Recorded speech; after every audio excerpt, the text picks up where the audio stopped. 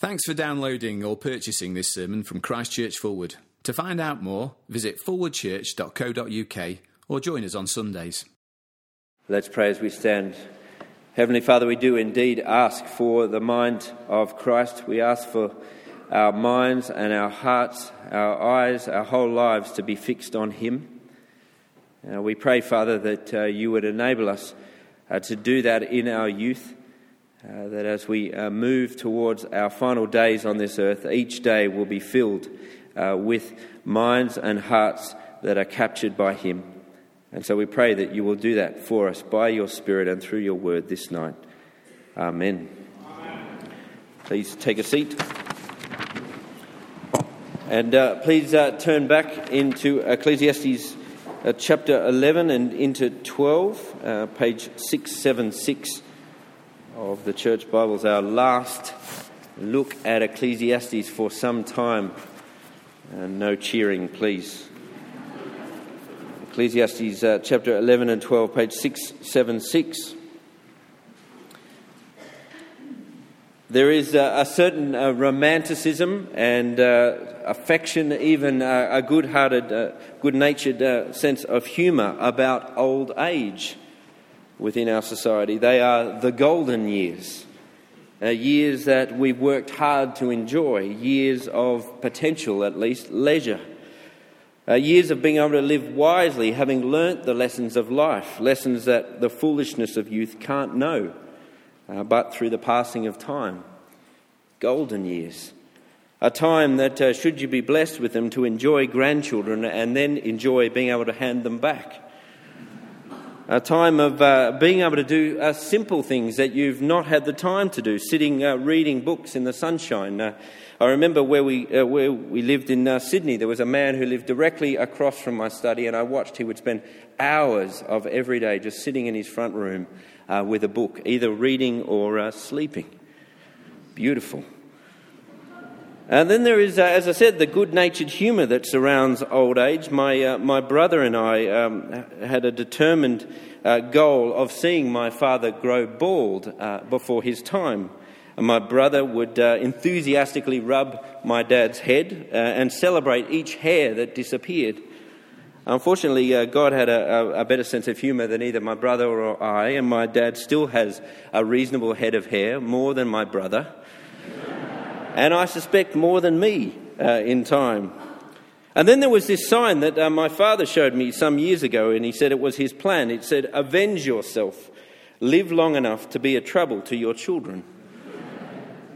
And so there is humour and there is romance around old age. There is affection towards it, even within the Scriptures. Grey hair, we're told in the Bible, is a crown of splendour. To live long and full of years is a sign of God's favour. Now, Moses himself lived for 120 years, and in none of those years were his eyes or his strength dimmed. But Moses' experience is not the common lot of men and women, nor will it be our experience. And beyond the romance and the good-natured humour, there is more to be said, more that must be said about ageing. If we are to be true of our experience, the real experience of life under the sun. For behind the romance is an unrelenting tragedy. The golden years are called that because the sun is setting. For most of us, there will come the tragic failure of mind and nerve and bodily function long before death itself. We'll remember either of ourselves or those we love how they were, and then we'll see how they have become. The ageing process is unstoppable. It is relentless. The former President of the United States, Ronald Reagan, upon discovering that he had Alzheimer's, said this: "I now begin the journey that will lead into the sunset of my life." And we can echo his words. For we too have begun that journey. We began it the day we were born under the sun. Beyond the romance of the golden years is the conclusion of the poet T.S. Eliot. When he comes to this conclusion about the last phase of life, he says it is like the valley of dying stars. concluded his poem with that line in it with these words: "This is the way the world ends, not with a bang, but a whimper." Truth is, the poetry we find here in Ecclesiastes chapter 12 as we come to the end of this book makes T.S. Eliot look like an amateur. The words in Ecclesiastes 12 are very carefully written by the teacher. They are beautiful, hauntingly beautiful poetry. But the beauty of them, as it was read to us by Fred so well just before, only heightens the sadness. We are being told the truth here. Truth about the end of life under the sun. Days that chapter 12 verse 1 says are troubling days, more literally evil days. And what we have in verses 1 to 8 is the picture painted vividly of those days. And so just for a few moments, walk with me through those first 8 verses of chapter 8. I don't intend to pin down all the details. That's not the point of poetry. These verses are full of pathos. They echo our own experience. Now, verse 1, "The days of trouble come and the years approach when you will say, I find no pleasure in them." And not everyone, not any of us will age the same way, but here is the inevitable path. Life ebbs away to the point that you could reach the sentiment of verse 1, where you may even say, I find no pleasure in life. There may come a day in those last days when you wake and you are disappointed that you have. Now that might seem over the top and sombre, but many of you will know of people with that very experience. Visiting my grandmother, my last remaining grandparent, just back in January, who in this last year has lost the love of her life, her husband of some 65 years. She told me about her day, her daily plan. This is her day. I get up as late as I can. I go to bed as early as I can to hope each day is as short as possible. It's like some cruel parody of a kid marking the days till Christmas. And that's the picture we get as we continue to run our fingers over these verses. Verse 2, "Before the sun and the rain and light and the moon and the stars grow dark and the clouds return after the rain." A time when we physically experience perpetual bad weather. It's no longer the sunshine returning after the storm, it's just a new set of clouds. More storms, more rain, more trouble. The days of sunshine, of pomp and power, they fade. The days where we had memory and wit and our sharp mind. The teacher says in Life Under the Sun, those days will come, and let's call them what they are, evil days, when the mind fades, when memory and creativity is dulled, and will and wit slip from our grasp, such that we move towards, as Reagan put it, the sunset. And it's not just our mental and emotional vigour that fails us. Verse 3 onwards catalogues with great vividness the failure of the body. When the keepers of the house tremble. He's speaking of our arms and our hands as they tremble, that we can't keep them still and it only gets worse. You know that feeling? I was born with a standing tremor. My hands shake a little bit. It's not because I'm nervous, it's because they just do that. I suspect that will get worse. The keepers of the house tremble. Strong men stoop. Simple tasks now more and more difficult until they are impossible. So frustrating. So wrong. We were made with these capabilities, these capacities, these strengths, and almost imperceptibly they withdraw from us. And when the grinders cease because they are few and the sound of grinding fades, it's one for the dentists. And then those looking through the windows grow dim, the dimming of sight. And verse 4, it's even sleep frustrates us. Sleep is elusive and brief. You wake early as if disturbed by the morning birds, but it can't be the morning birds that disturbed you because their song has grown mute. Hearing has faded. And then verse 5, there is the fear that accompanies all of this. You get slower and less stable while all around you seems to be gathering pace. And yes, grey hair may be a crown of splendour, but they give out the trophies at the end of the game. Truth is, everything fades, even desire, we're told. And verses 5 to 7, we see that our lives between now, the time now, and all eternity is held together by very fragile mechanisms, which will, at the appointed time, fail us.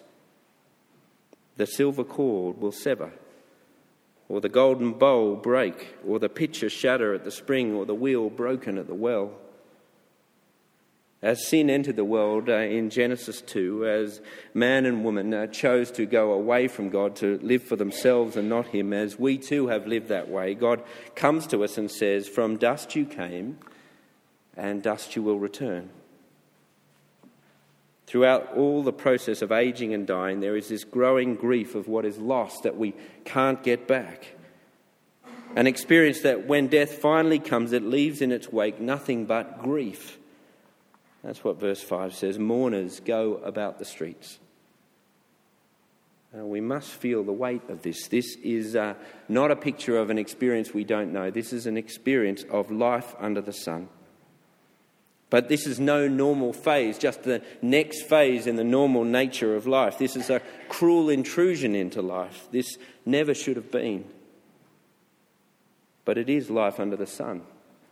And this here is the teacher's final proof of his conclusion that he's been saying all the way through this book. Death graffitis over our life. Havel. Meaningless. Vapour. All of our life, all of our achievements rendered that way by death that we are powerless before. And so he repeats his conclusion one final time in verse 8. Meaningless. And so here we are at the end of Ecclesiastes. Phew.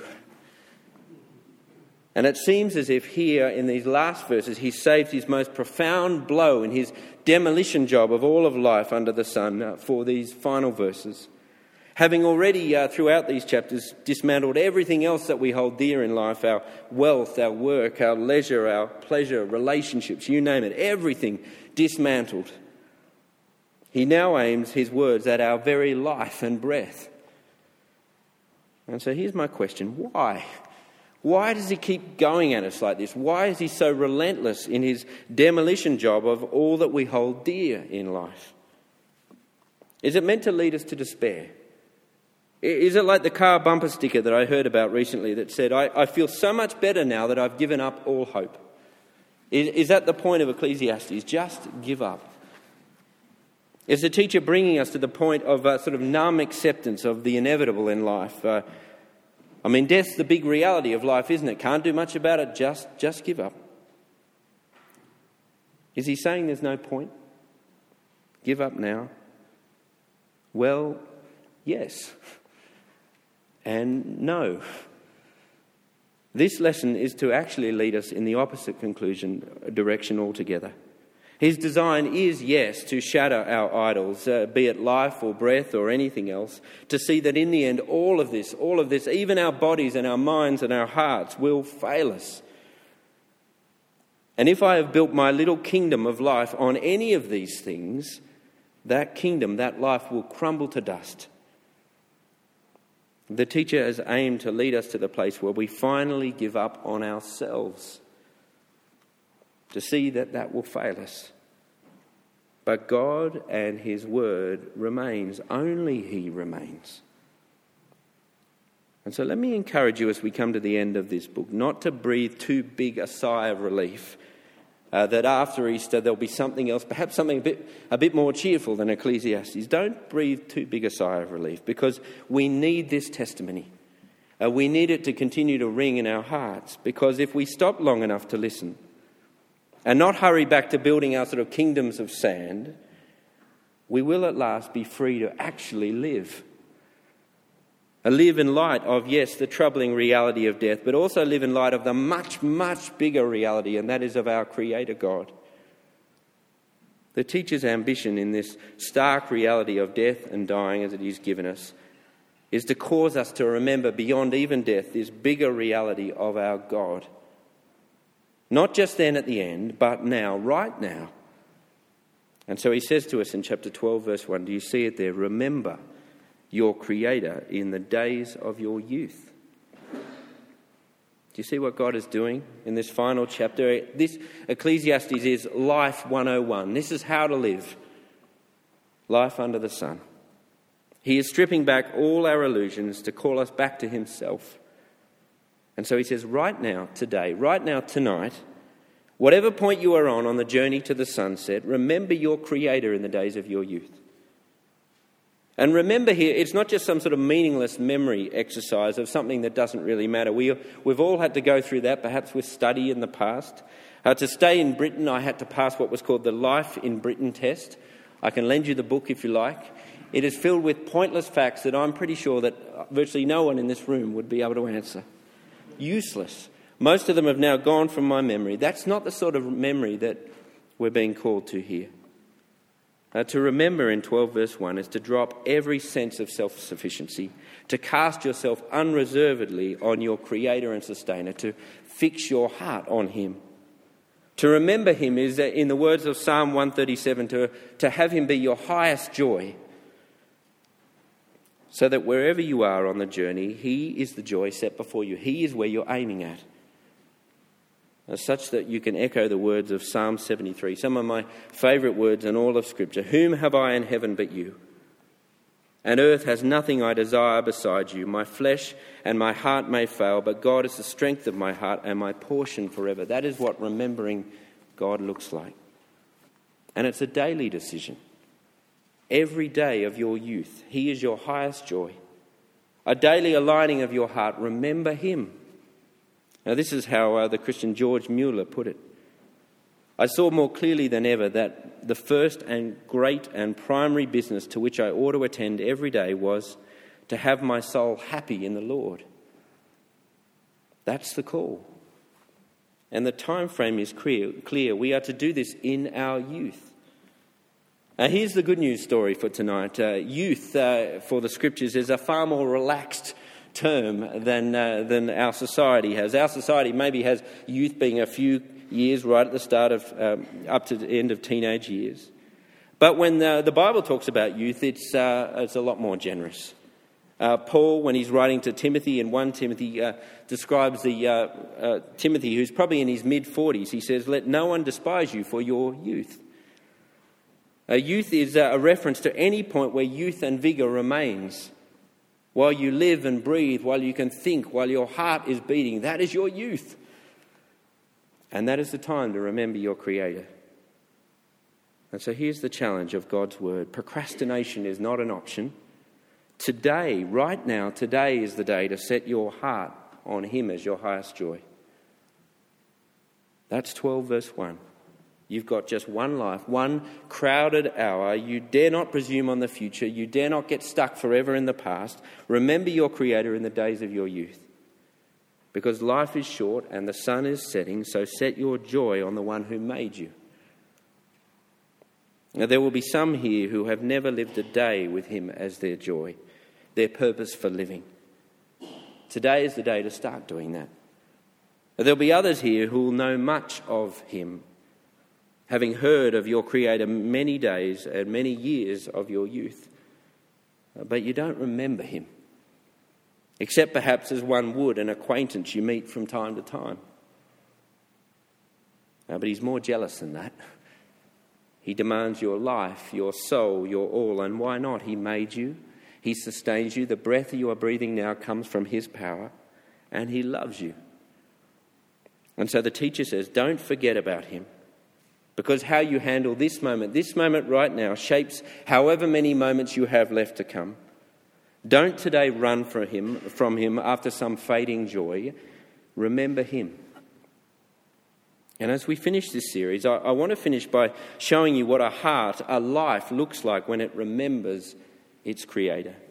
How does such a heart, such a life walk this journey towards the sunset? Three things as we move towards a close. Here's the first of them. It's in chapter 11, verse 7. The one who remembers their Creator lives life to the full. Such a great verse, 11, verse 7. Light is sweet, and it pleases the eye to see the sun. However many years a man may live, let him enjoy them all. The Scripture says, now is the time, having surveyed all of life and said that ultimately it's vapour, the merest breath of a breath. He doesn't say give up, he says seize the day. And it starts with the simplest of gifts, doesn't it? Verse 7, things like sunshine. Sunshine is sweet and it pleases the eye. How good has this last week been? Incredible. Day after day of sun. It's like God has sort of copy-pasted each day, this beautiful day one after another. How good has that felt to have the sort of the warmth on your back? Great. And God says, enjoy that. But beyond the literal experience of sunshine is the experience that really is being spoken of in verse 7. It's the opposite to chapter 12, verse 2, where it was the cloud after cloud after cloud. He's speaking of those moments in life that are full of light, that are just great. Life can be beautiful, can't it? Times when everything seems to be working, when the sun is on your back, metaphorically, when life is deep and good. Well, love those moments. Enjoy them. They're a gift. The one who remembers their Creator will enjoy them as very good gifts from his hand. It is, as 1 Timothy 4 says, for everything God created is good, and nothing is to be rejected if it is received with thanksgiving. Enjoy your life. The one who remembers their Creator will not live fearfully or resentfully or begrudgingly as to what they haven't received. Rather, they'll enjoy the gifts given with thankfulness. And it's not just the gifts that do come across your path either. Enjoying life to the full is also a proactive pursuit. Have a look at chapter 11, verse 9. Follow the ways of your heart and whatever your eyes see. Follow your heart. That's God's instruction to you. It's the heart that drives the way you live. So follow it. And a heart in the habit of remembering its Creator is a driven, purposeful heart. It is, as Colossians 3 verse 1 says, we are to set our hearts on things above. Our hearts must be set beyond the sun, beyond just life in the sun, beyond all the gifts that he gives, but set on him where he is. Otherwise, as Jesus says himself in Matthew 6, our hearts will only ever yearn for what we eat and drink, or what we look like, or what we will be in life, or what relationships we might have, or what others think of us, or our success, or our health, or our homes, or our children. That will be the apex of our heart's desires. But these things will fail us. But what the gospel of Jesus Christ does for us, the gospel of the one from beyond the sun, is it places in our hearts a whole new desire, which, unlike the things we used to yearn for, this desire won't disappoint us because it is our Creator himself. We are to set our remembrance, our hearts, on things above because that's where he is. And when you do that, and what a powerful, dangerous heart under the sun you have. If you have a heart that is fixed on him, that is an incredibly powerful heart. And so he says, follow it and see where he leads you. It's an incredible thing to be one whose heart is driven by and fixed on the one above.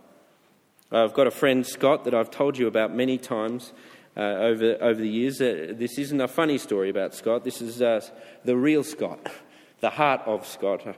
We were sitting together one night in our university years in a church just like this one in Sydney, and a man came from South Africa and he was preaching for us. And in the middle of his sermon, he said, I want to place on the heart of maybe one or two people here that you will leave Sydney and you will come to Cape Town and you will be trained for ministry there and you will serve the rest of your life in South Africa.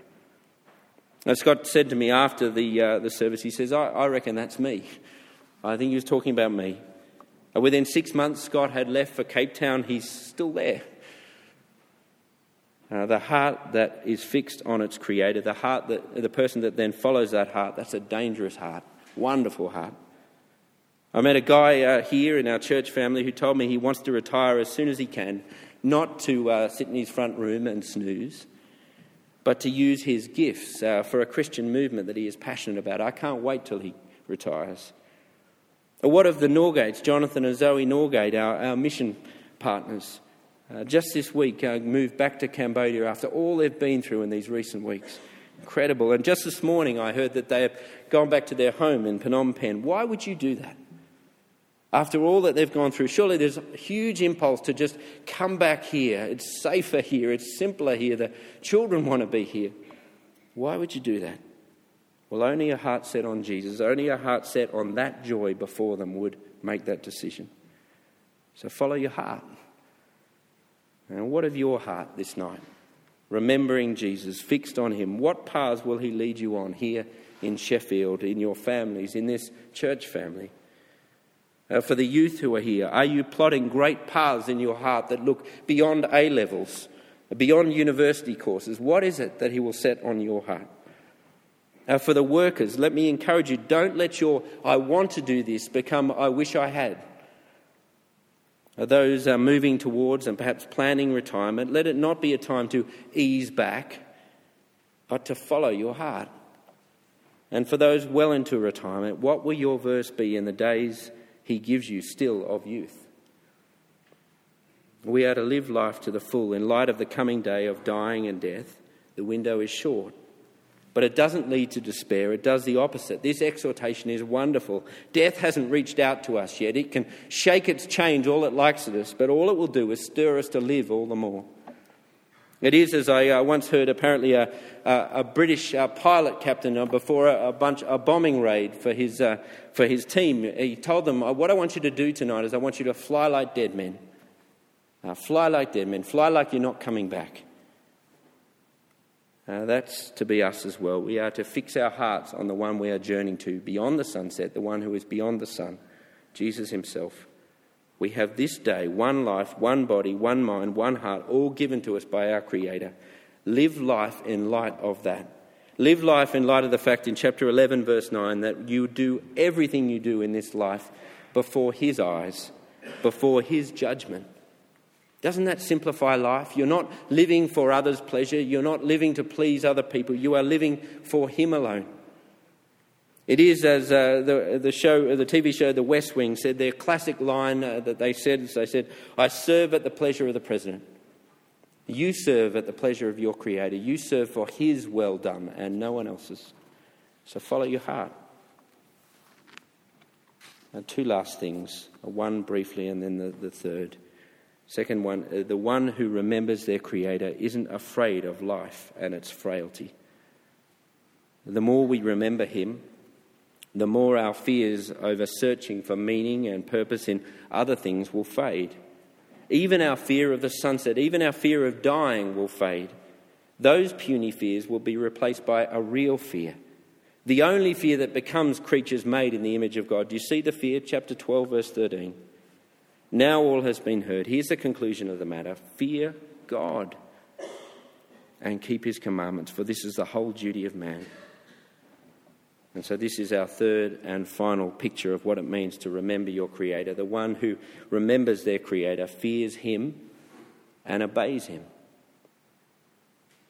Chapter 12, verse 13, fear God and keep his commandments, for this is the whole duty of man, or more literally, this is the wholeness of man. This is man wired up properly. This is mankind living to the full. This is the man not just waiting for the sunset, but living.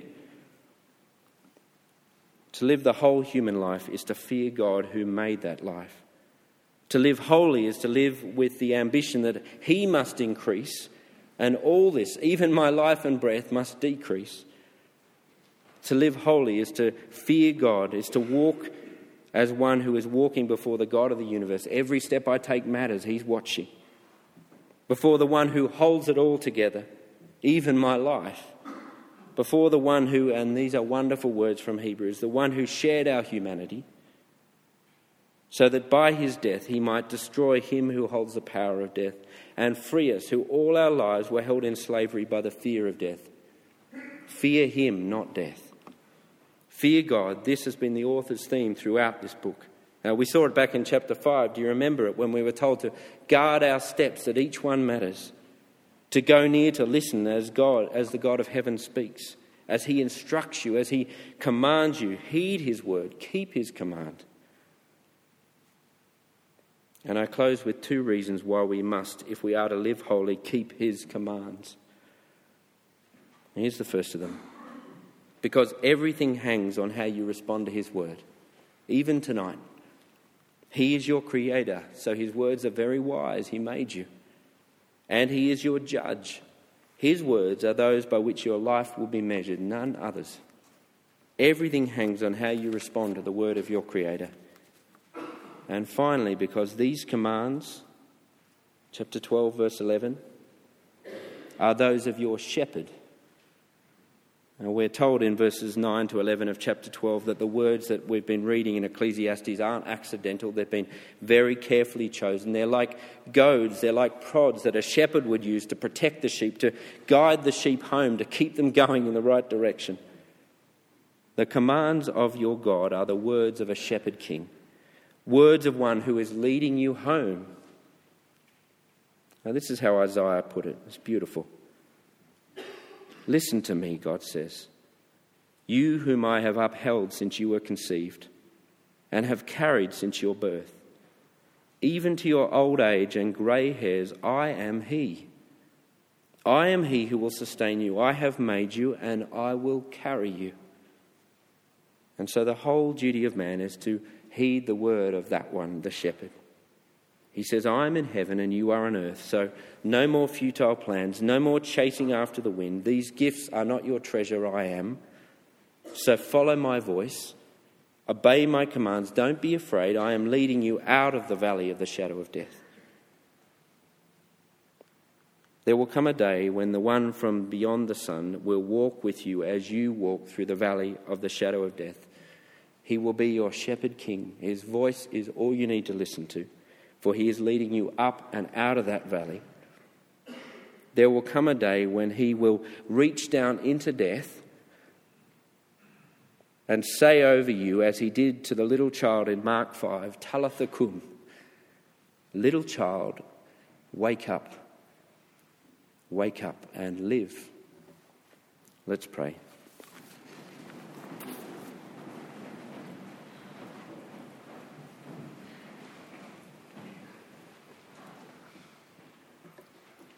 Now, Father God, we give you praise that you are indeed our Creator, our Sustainer, our Judge and our Shepherd. We pray, Father, that we be those who see the fragility of our lives, the shortness of the time we have, but how good a God you are, that you walk with us through all of that, and that you will lead us out of the valley of the shadow of death, home to you. And so, Father, have us be those who each day and every day remember you and listen to you and obey you. And we pray this for our great good and your glory. Amen.